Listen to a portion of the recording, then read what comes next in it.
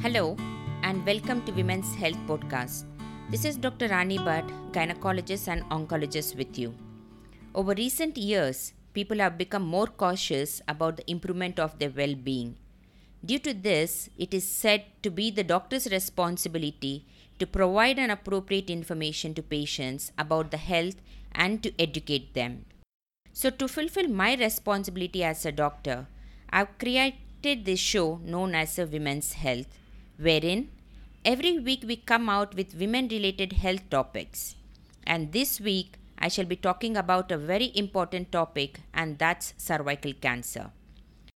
Do you know that every sexually active woman is at risk of developing cervical cancer? And do you also know that cervical cancer can be easily prevented and we now have a vaccination to prevent cervical cancer? Well, if you're not aware of it, then it's time to learn about them. In today's episode, I shall be talking about risk factors for developing cervical cancer and how to prevent it. Now, first and foremost, what is cervix and where is it situated in the body? Cervix sometimes is also known as the neck of the womb. It is situated at the lowermost portion of the womb. It is cylindrical in shape and it connects the vagina and the uterus. Cervix is divided into two portions. The part of the cervix that is present in the vagina and which can be seen during an internal examination is known as an ectocervix. There is a small opening in the center of this ectocervix and it is known as external orifice. Now that part of the cervix which extends from ectocervix to the uterus in the shape of a tunnel is known as an endocervix or endocervical canal. The small opening present at the junction of the endocervical canal and the uterus is known as internal orifice. So that means there are two openings which is known as internal orifice and the external orifice. Now, what is cervical cancer? Our body is made up of millions and millions of cells.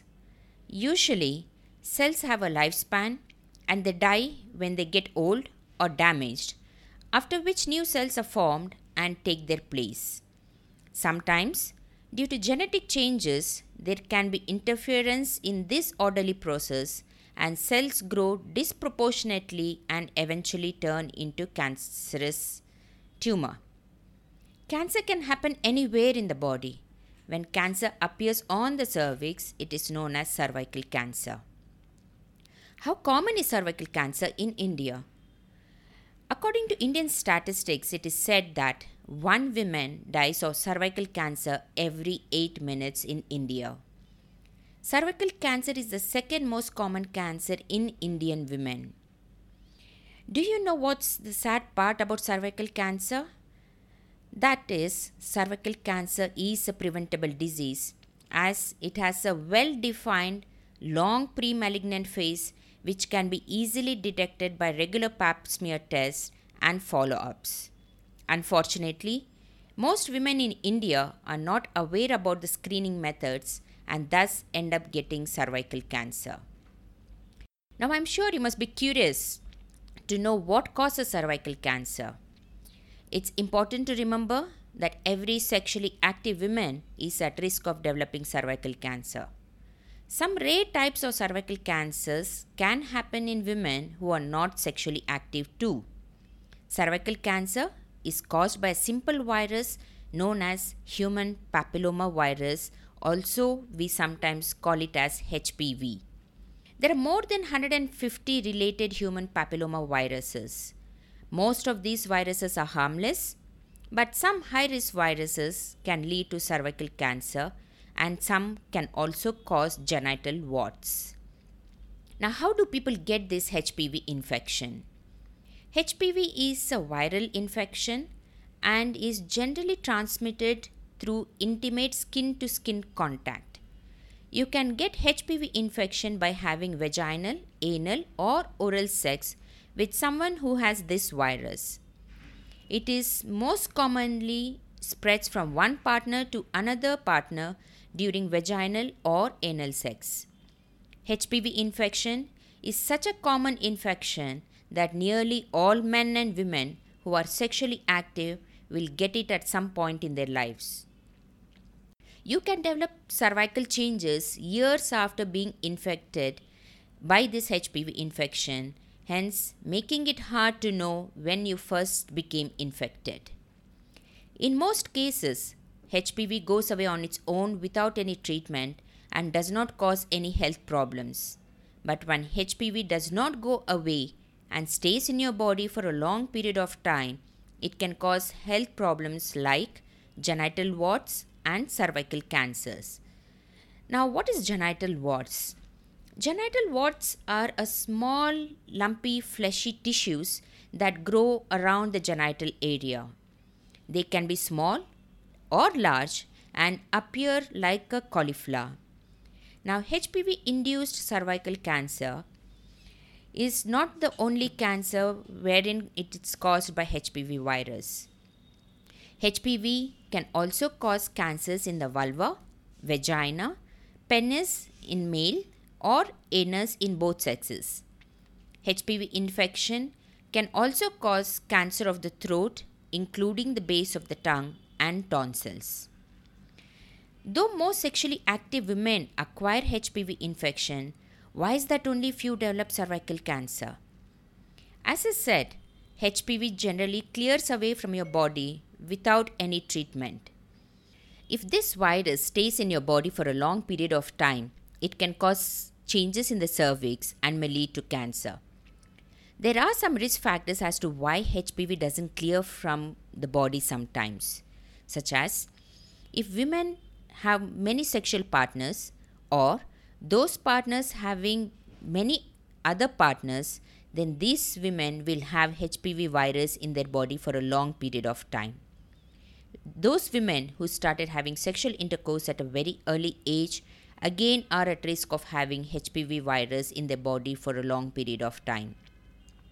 Women who have low immunity, for example, those who are taking immunosuppressive drugs such as after a kidney or a liver transplant surgery, or in women who are HIV positive, again HPV virus can stay in their body for a long time. Women who smoke are about twice more likely to develop cervical cancer than non-smokers. In particular, if women smoke and have HPV infection, the risk is greater because smoking suppresses immune system. Long-term use of oral contraceptives increases the risk of developing cervical cancer. If somebody is taking oral contraceptive pills for more than 5 to 8 years continuously without consulting the doctor, then remember you are at risk of having HPV virus and eventually it can lead to cervical cancer. Women with history of sexually transmitted diseases are at risk of having persistent HPV infection. Now, I'm sure you wonder, will cervical cancer develop overnight? No, cervical cancer doesn't develop overnight.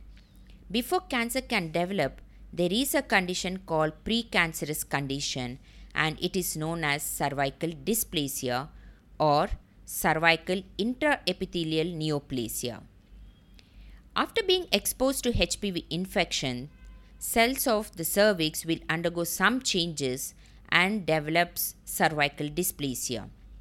Remember, precancerous condition is not cancer. But if this condition is not identified and treated, they can turn into cancer.